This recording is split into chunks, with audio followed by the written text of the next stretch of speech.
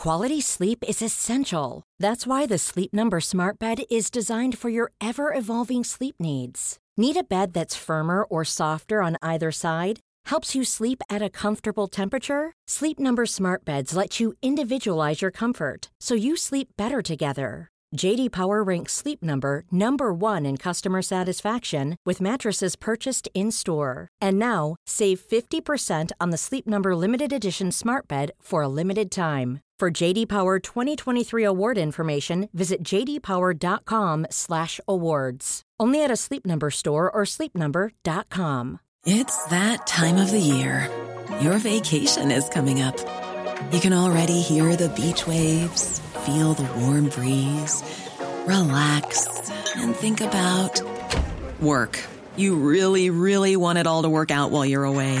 Monday.com gives you and the team that peace of mind. When all work is on one platform and everyone's in sync, things just flow. Wherever you are, tap the banner to go to Monday.com.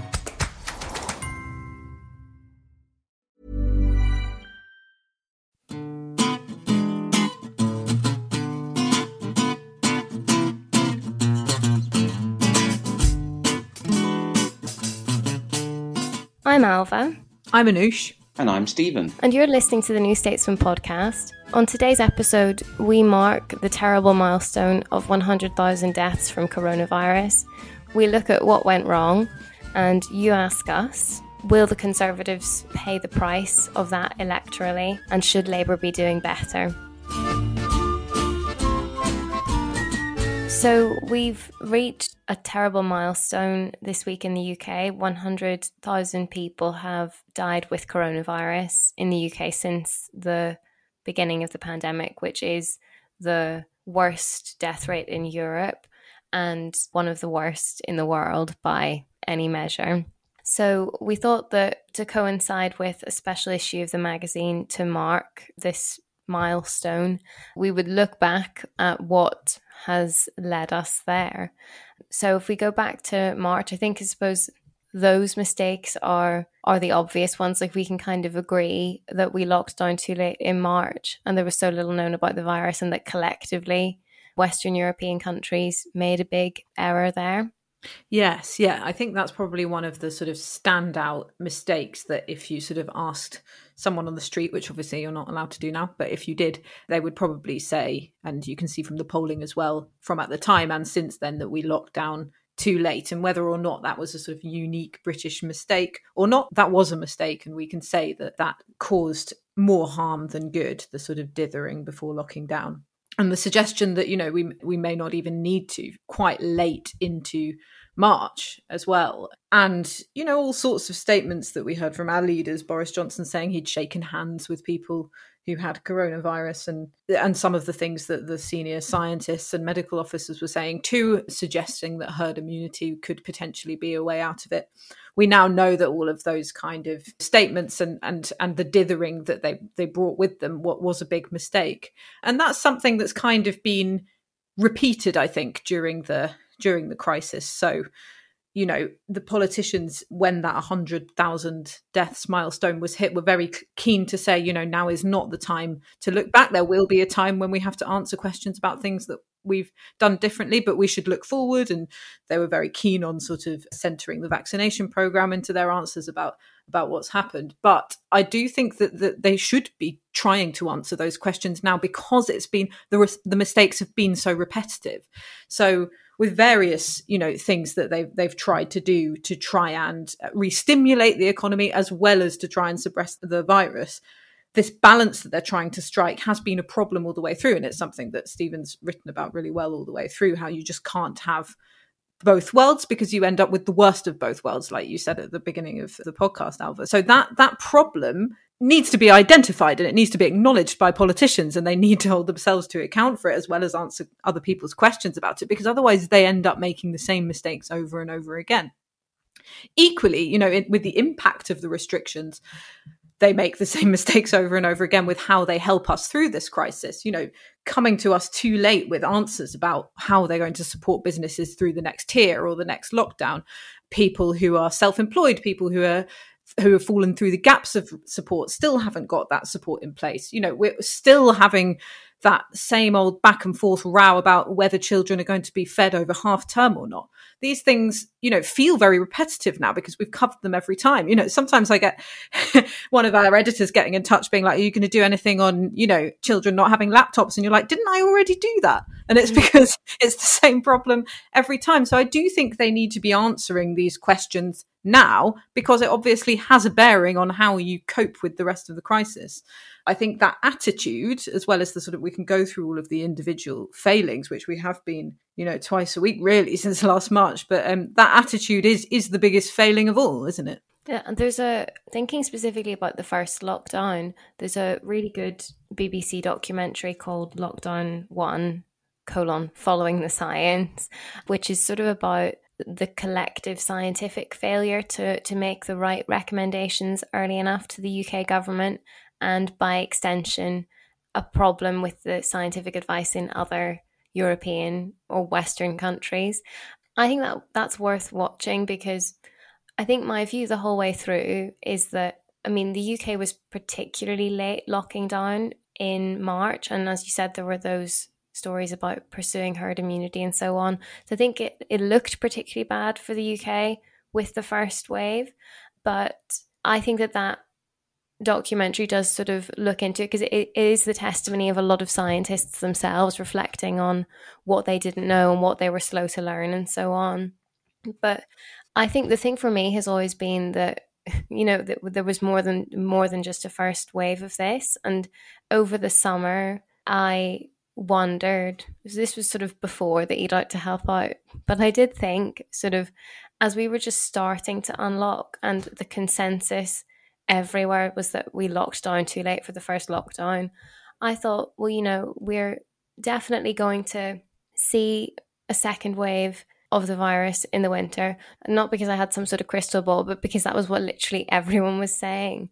That, unless you have a really, really effective test and trace system to contain cases, as more and more things open, and there are more and more social contacts, and schools go back, there's so much household mixing when people go back to university, and then the temperature is dropping, so people are mixing more indoors, and the virus survives better in colder conditions. Like, clearly we were going to see a second wave, and we were sort of talking about that in anticipation. And I thought, well, having locked down too late once, clearly we're not going to make that mistake again. And in a way, I thought that this is a weird phrase perhaps, but that it was all to play for, because actually you could handle your first wave badly, but that for the second wave, maybe things would turn out differently, that it would be which countries learnt the lessons best and used their lockdowns well enough to prepare for the next waves of the virus, or to prevent the next wave or waves of the virus. And so I think I'm still honestly just very surprised that we've managed to, even before we go into other strategic mistakes, I'm just really surprised that, as far back as May, maybe, we were saying, and everyone was saying, oh, the UK locked down too late. I'm just amazed that we then locked down too late twice over. I actually kind of can't believe it when I think about it sometimes, because that was like the top line of what we got wrong. You didn't even have to think very much about it. That would be the number one thing you would try to avoid the next time. But then I suppose there are lots of other things apart from just locking down too late. Stephen, you've written quite a lot about the halfway house approach that has characterised the government's strategy. And I think that has quite a big part to play in this really terrible death toll. I basically think there are three distinct buckets of failure in a British context that you can kind of point to. There's the sort of shared Western European bucket, right, which is not locking down quickly enough in March. We basically, everywhere in Western Europe kind of locks down at the same point in its epidemic, other than Italy. No one across Europe really seems to be like, I wonder if what's happening there has some implications for our policy choices. And it's pretty clear from the SAGE minutes we have, and I would be astonished if it turned out, from the SAGE minutes we have, from what, government scientists were saying publicly, that broadly the public health consensus across Western Europe was, sure, you can get the Orientals to lock down, but here in the freedom-loving West, that's not going to happen, which is deeply troubling. The reason why I've chosen to phrase it in that way is that people don't think enough about the fact that Taiwan is a democracy, South Korea is a democracy. Do we think that Australia and New Zealand are, particularly influenced by Confucianism? And yet, in March, that was quite clearly the sort of underlying kind of oh, well, those people, they're very cruel, which was obviously kind of a sort of system-wide catastrophe. I do think that for all of the reasons that you've laid out, Anush, it's still important to probe those things because that would almost certainly have helped improve the response afterwards. There was kind of second bucket of failure, which I guess is also is sort of Europe-wide, but I think is actually even more inexplicable, which is this kind of isolation, I don't know her. It's never worked. There is no evidence that there is a point in a test and trace system if you do not then have the arm of the state coming down and going, right, now you're off to, your porter cabin or your Premier Inn or et cetera, et cetera. And the kind of weird lunacy that at the same time we weren't investing in centralized isolation, something which maybe hospitality could have been given some money to help run. We were spending £500 million in order to ambiently increase the number of resting cases. And I think the thing people often forget, people go oh, well, there wasn't a spike during Eat Out to Help Out. Well, because the rate of case growth is exponential, just having a slightly higher ambient number of cases in the community in the summer does increase the difficulty of the challenge in the winter. So that's kind of bucket 2. And then bucket 3 is this kind of very distinct, and I think actually probably is this the bucket that bucket 1 I think did happen to everyone in Western Europe. That doesn't mean it's something we should go, oh, well, what can we do about it? But it means that the solutions will be more difficult. And I think then it's the thing that the inquiry will be the most useful for. Bucket 2 is actually in some ways mainly an indictment of the press in the why aren't we doing more in isolation? Feels to me like a fairly simple question that we could and should have asked more. And then bucket 3, I think, is basically just don't have Boris Johnson as your prime minister. I don't think Jeremy Hunt even someone who I think has been on the wrong side of every ideological argument and every strategic argument during this pandemic, pretty much. If Rishi Sunak was prime minister, he would not have been maybe I can have it both ways. And I think the interesting thing about the can I have it both ways, and I think this speaks to Alva's kind of, well, how did we end up doing this twice? Isn't if you look at what we're doing now, where we are finally sounding cautious, I think, to be honest, the truth of why that's happening, this is very much the view of people across both sides of this debate in government, is that it's not that Boris Johnson has gone, oh, in a pandemic I've now realised that in a pandemic you need to overreact, go early, everything you do now is what, you only get the benefits in 2 weeks' time. Isn't he's basically going, oh, well, I listened a bit to Rishi last time and he was wrong, so now I'm going to listen to Matt. And in the second set of mistakes, as it were, they're going, oh, well, the scientists told us, there's no point locking down, people won't do it, it's too difficult. And it turns out the public loves lockdown, so why should we listen to them when they're going, no, really, we shouldn't unlock at this pace. There's basically been an awful lot of kind of Boris Johnson doing that. I've been failed by my ministers, I've been failed by my advisors. But actually, the thing lots of Conservative MPs will say when you ask them what they think about who's had a good crisis is they'll basically say, well, I think that both Rishi and Matt have done the right thing. It's the Chancellor's job to worry about the money and it's the Health Secretary's job to worry about the health. Now, parking for a moment, I think that Rishi Sunak's understanding of the economic implications of what he was doing was wrong. I actually think that is perfectly reasonable, right? The follow-up point they will make next is completely true, which is it's the Prime Minister's job to decide rather than to do what the Prime Minister has consistently done, which is go, why not both? And that to me is kind of the why it is we haven't learned from anything, because I think I did do this in a column at some point, as you say, and it really is just kind of the most Groundhog Day sort of, this is the thing about having Boris Johnson as Prime Minister. He never learns.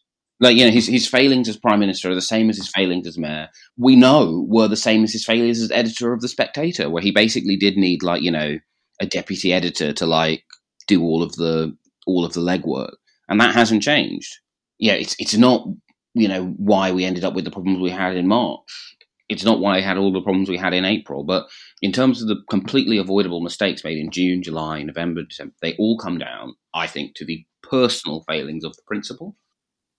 Yeah, and the counter argument to that, which I've often heard from people who, are otherwise telling me terrible stories about what they're going through, is, no one saw this coming. We've never had anything like this before. I feel sorry for the government. Any party in power would also be struggling. I often hear that argument still. And so even if you take that argument in good faith and you think, okay, maybe that's true, it is incredibly challenging, and other countries have had the same challenges that we have, I still think that the UK was in a bad situation in terms of being hit with a big health crisis. Because when we look through all that data, that 10 years of data about the impact of austerity on our sort of public health and sort of resilience in situations like this, we did find that the prevalence of certain illnesses like diabetes and obesity had increased in recent years. And you can kind of follow it on a graph. It's basically when the cuts kick in, it starts going up again. And I think, we did speak about it at the time last year in February when the Marmot review came out about health inequality. That showed that life expectancy was stalling in England, and that the number of people who spend time in poor health had gone up since 2010. So I do think that the sort of state of health in this country and just the general health of the country, and also the increasing picture of health inequality in the country had gone up before it hit. And to coincide with the fact that our sort of local public health and local government resilience had degraded in that time, I think that also created the conditions for a lot of deaths in a situation like this. Okay, you couldn't know that a pandemic was around the corner, but we were supposed to be prepared for a crisis like this, and our resources were run down. We had big gaps in recruitment in the health service and other areas, and people's actual health was not in a very good state even before this virus started spreading. So I think even when people sort of wheel out the argument that it would have been a challenge for Keir Starmer too, and it's a very difficult balance to strike, those things are true, but then you've got to think about what successive Tory governments have done to the state of public health and of the public realm as well. And I do think that's important to bring into it, because when people ask, why have we had the most deaths, or why are we the country with one of the highest numbers of deaths, then you have to look at how people were before it even began. I think I've been thinking about, sort of weirdly, just because I've been listening to some different podcasts on this, is a sort of parallel with the Irish famine, in that the disaster of 1 million people dying from the Irish potato famine, I mean, there were lots of famines, but the big obvious one is that the British government thought it was over and withdrew economic support because it didn't want to take the economic hit anymore, in simple terms. So it was Peel and then Lord John Russell, and the beginning of the response is generally considered by historians to have been quite good.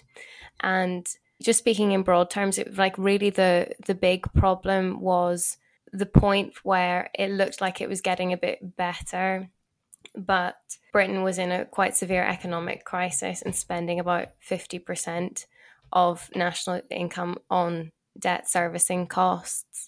And it didn't think that it could provide the same level of economic support to the Irish anymore. And so things like soup kitchens that had been so vital to preventing people from dying from all of the health conditions associated with hunger and malnutrition, they were withdrawn, and that's when it got worse. And it's only really in broad brush strokes that you see the parallel, because there are so many differences. But I just think, we look at the summer, and it was the view of the Chancellor that he had done the right thing, supporting the economy during the crisis, but now it was time to, rein things in a bit, because you can't do that sort of emergency spending forever. You're worried about the economy. I suppose implicitly there was some sort of feeling that it wasn't going to be as bad again. And if you kind of pushed Rishi Sunak on that, you'd be like, why? We don't have a vaccine. Treatments like dexamethasone are probably going to slightly reduce the death rate. And in theory, we should have a a test, trace and isolate system that should be able to contain cases, but there's not really a guarantee of that, especially since we're not paying people to isolate.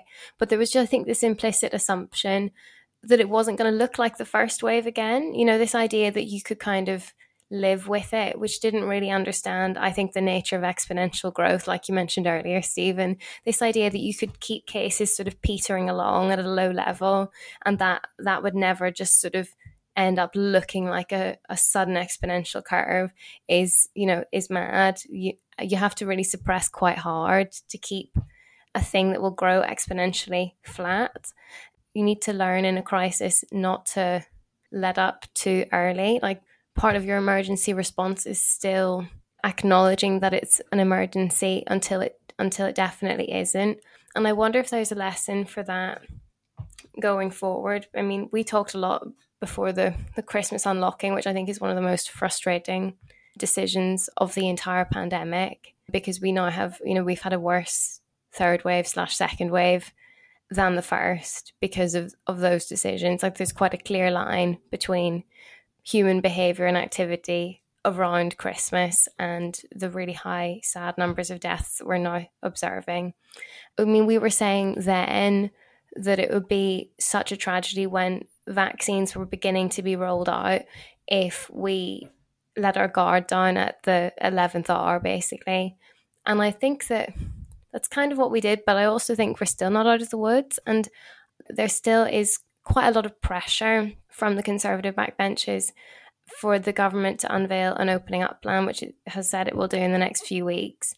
And unfortunately, because of the way we opened up last time, we don't know which measures have what impact on the rate of transmission. It's different anyway with a different variant, but we didn't open things up one by one to measure that.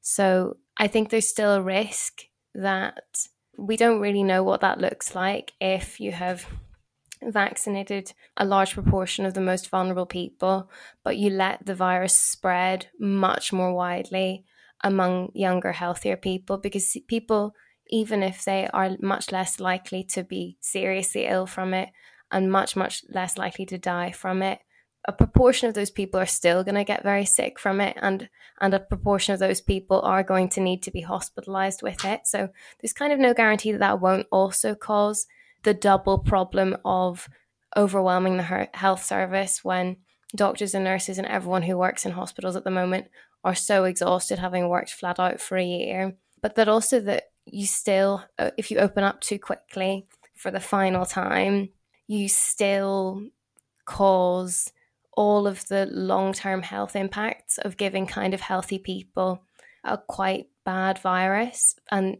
so I think that there's so many lessons to learn looking back on it. I think that one of them is not thinking that it's over too soon. If you've been enjoying our podcast and want to find out more about what we think, and some of our colleagues too, then why not subscribe to The New Statesman? You can get 12 weeks for £12. Go to newstatesman.com/subscribe12.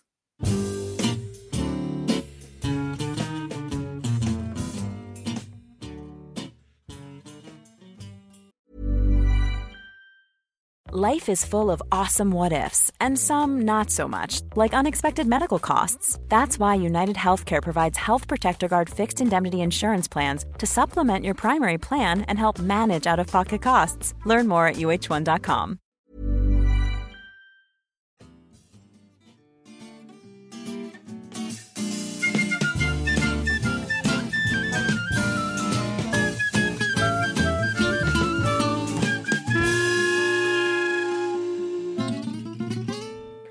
And now it's time for a section we like to call You Ask Us. So we've had a lot of questions on this topic, and we're continuing on with the theme from the first section. So one question that we've had is, will the over 100,000 COVID deaths in the UK affect the Conservative Party's prospects in the next general election?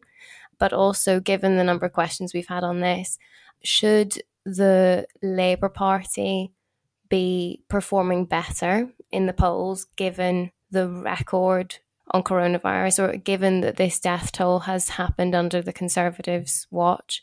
Stephen, what do you think on both of those?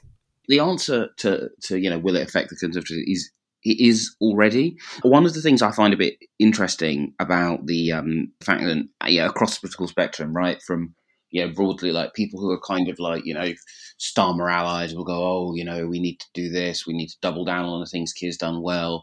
People who dislike him from the left will be like, oh, this is because he's too weak and muddled. People who dislike him from the various points to his right will be, oh, this is because he's insufficiently Blairite, this is because he doesn't sufficiently learn from David Cameron, etc., etc.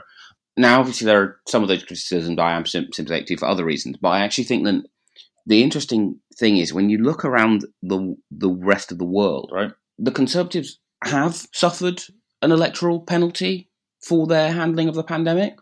Boris's coronavirus bounce has basically unwound.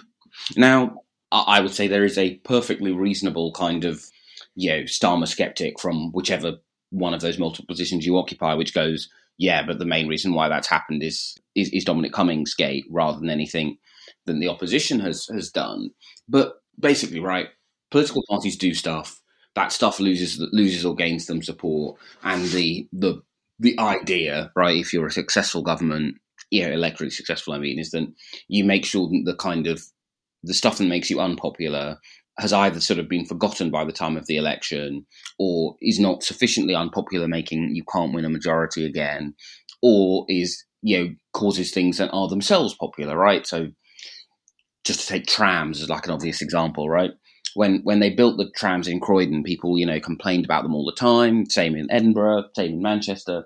And now, if someone was to run as the, get rid of the Croydon trams, get rid of the Manchester trams, get rid of the Edinburgh trams candidate, they would not get any votes. So I think the big thing that the Conservatives have, the way that this will already affect the Conservative Party is that, if you are, VVD in the Netherlands, or you are the CDU in Germany, or if you're Likud, or if you're, basically any political party you care to name other than the UK, right? Actually, even Trump, right, we shouldn't forget, probably did still have a net better off from COVID. Yeah, it's not one of those things where it's like if Trump had handled the pandemic well. I mean, if Trump had turned up for work, right? If the stimulus checks had been a bit more generous, if he had not done multiple kind of hey, I'm doing a super spreader event, he would be president now. So I think it has affected the Conservative Party simply because our bounce is not our country's bounce towards the incumbent is not tracking where you would expect it with other countries. The follow-up question, which in some ways feels the same, but in some ways I think is actually quite different, is to what extent is that about things Labour have proactively done? Have Labour done a good job of managing the challenge of it's a pandemic, so everyone wants people to rally around the government. People don't like political squabbling at the best of times, and they've managed to perform being supportive, but at the end of it, people think Boris Johnson is more incompetent than they did at the start. The Conservative bounce has unwound faster than ever. Is that because Labour have done the right things, or is that because in defending Dominic Cummings and a variety of other things, eat out to help out, the go forth and multiply over Christmas, oh wait, we regret to inform you that coronavirus is spread by human contact? Is it just because the things that the government has done have been so visible then they've done worse? But I think one way or the other thing we can say is that there has already been a cost. I think that will have impacts in the course of the Parliament, whether because we look back and go, oh, well, that meant they were already more unpopular, and that meant when they had to do other unpopular things, it became electorally fatal. Or we'll look back and go, oh, of course they've U-turned on, tearing up the Working Time Directive, because how could they possibly have done that in the same Parliament as having messed up the pandemic? Yeah, I think it's really interesting what you're saying about the international context of the polling, particularly for the incumbent, and that the Conservative Party have basically been performing poorly if you look at it in that context, because I think a lot of people look at sort of the current polling, whatever's come out of YouGov latest, and it might say that Labour and the Conservatives are neck and neck, and think, how on earth can this be when 100,000 people have died and all these mistakes have been exposed that the government have made during the handling of the crisis, and then feel frustrated at the opposition for perhaps not opposing enough or opposing effectively enough. And actually, it is interesting that if you actually look at the picture in the context of other countries and their oppositions, the Conservative Party is actually doing quite badly, particularly if you think that if you remember that our vaccination program has been going well on the face of it, and that they can tell a good news story about it every single day, you'd think that that sort of incumbent bounce, or at least that feeling that something's in control and there is some end in sight, would lead to a better showing in the polls for the Tories. So that's a caveat to these questions as well. And I do think that that's important to remember. But I do agree with you, Stephen, that it's not the same as saying that Labour's approach to opposition during this time has necessarily been completely effective. It's telling that Boris Johnson still, every time at PMQs, says we all need to unite together. People want a united front. He's not saying that just to sound nice or to sound like a sort of unity prime minister. He's saying that because that is what people say. That is a public sentiment that is quite prevalent. And we've been picking that up from people that we've been interviewing throughout this crisis, really, is that distaste for party politics, even if there's a great deal of dissatisfaction with the way that things have been dealt with. So I think that's something that Keir Starmer and his team, I don't know. I mean, they were sort of performing this constructive criticism and sort of cooperative opposition for a while, but I'm not sure if that necessarily has been particularly effective, because they have had to oppose a hell of a lot, because, as we listed in the main section of this podcast, there have been a number of avoidable errors and repeated mistakes. So, of course, the Labour Party have had to drop that kind of cooperative sheen to their criticism. But what that comes with is the other vulnerability that I think the Labour Party have, and they haven't quite managed to overcome, is this image of Captain Hindsight and sort of pushing the door when it's already opening, and schools should be opened as soon as possible. Well, yes, the government ministers have already said that, and everyone kind of agrees. So, there's certain things that they go big on that you kind of think, yeah, I mean, that everyone's saying that. And I'm not sure if that's been particularly effective in all cases. Where they have been really good, I think, is where they've done their own research and they've exposed certain things about how businesses would miss out X amount in the tier system than they did during the original lockdown, the number of people who have been left out of support altogether. They've exposed some interesting things about what the failure of government to do certain things will result in. So I thought that the idea of the cutting of the uplift to universal credit, they played really well, because, as we know, that would affect 6 million families. And I think they exposed that effectively. And perhaps that is the best thing to go on. But I do think it has been a sort of patchy response from them. And perhaps that is reflected in some of the polling. I suppose you could characterise Labour's response to the crisis as quite cautious.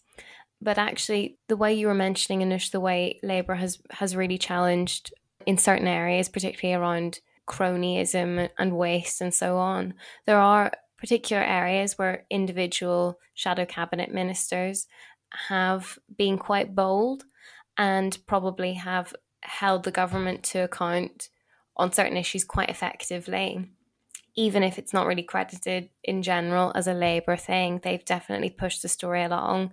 But I do feel like, in general, the messages that are fronted by Keir Starmer personally tend to come across as quite cautious. The only real time you see him take a political risk is really when it's barely a risk. Like, you've already seen the Sage Minutes recommending a lockdown, and then you come out and ask for one. Like, I remember feeling all excited by that at the time, because he hadn't really done things like that. But in hindsight, that was a complete no-brainer. There was really no downside.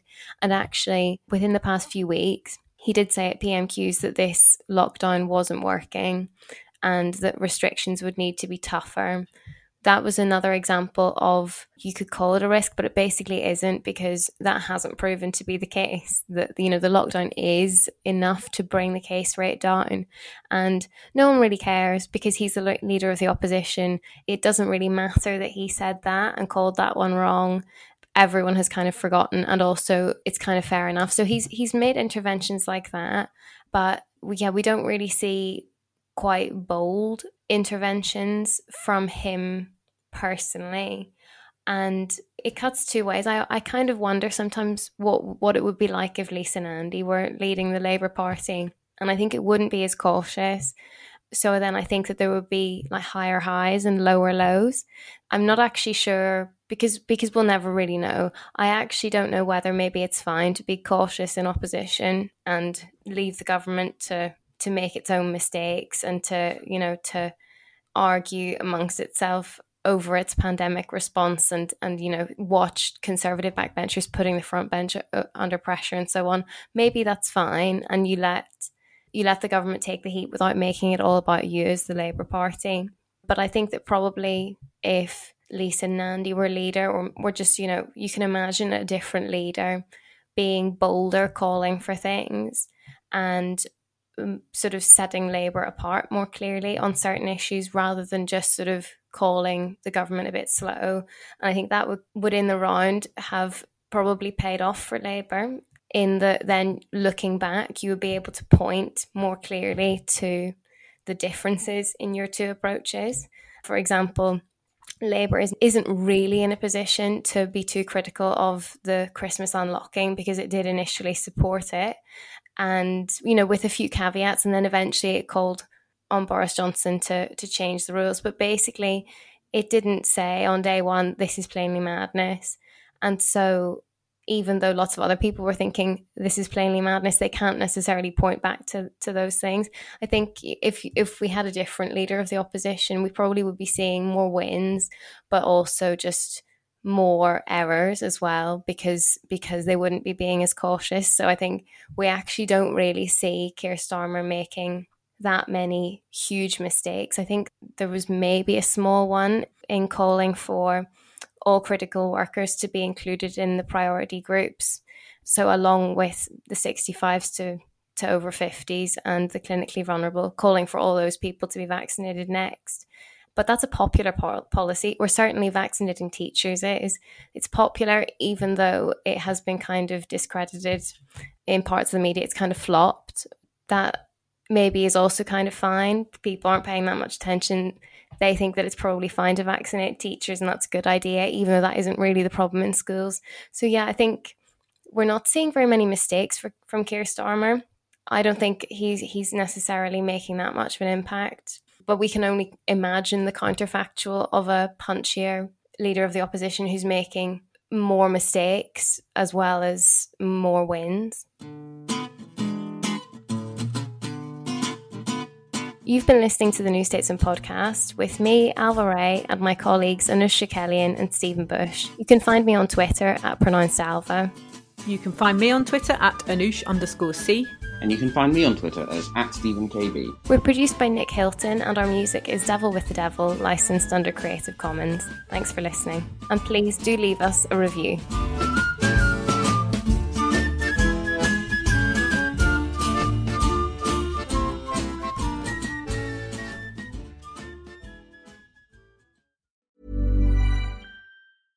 Trust in politics is broken, so can we get UK politics working again? That was the last time we were happy.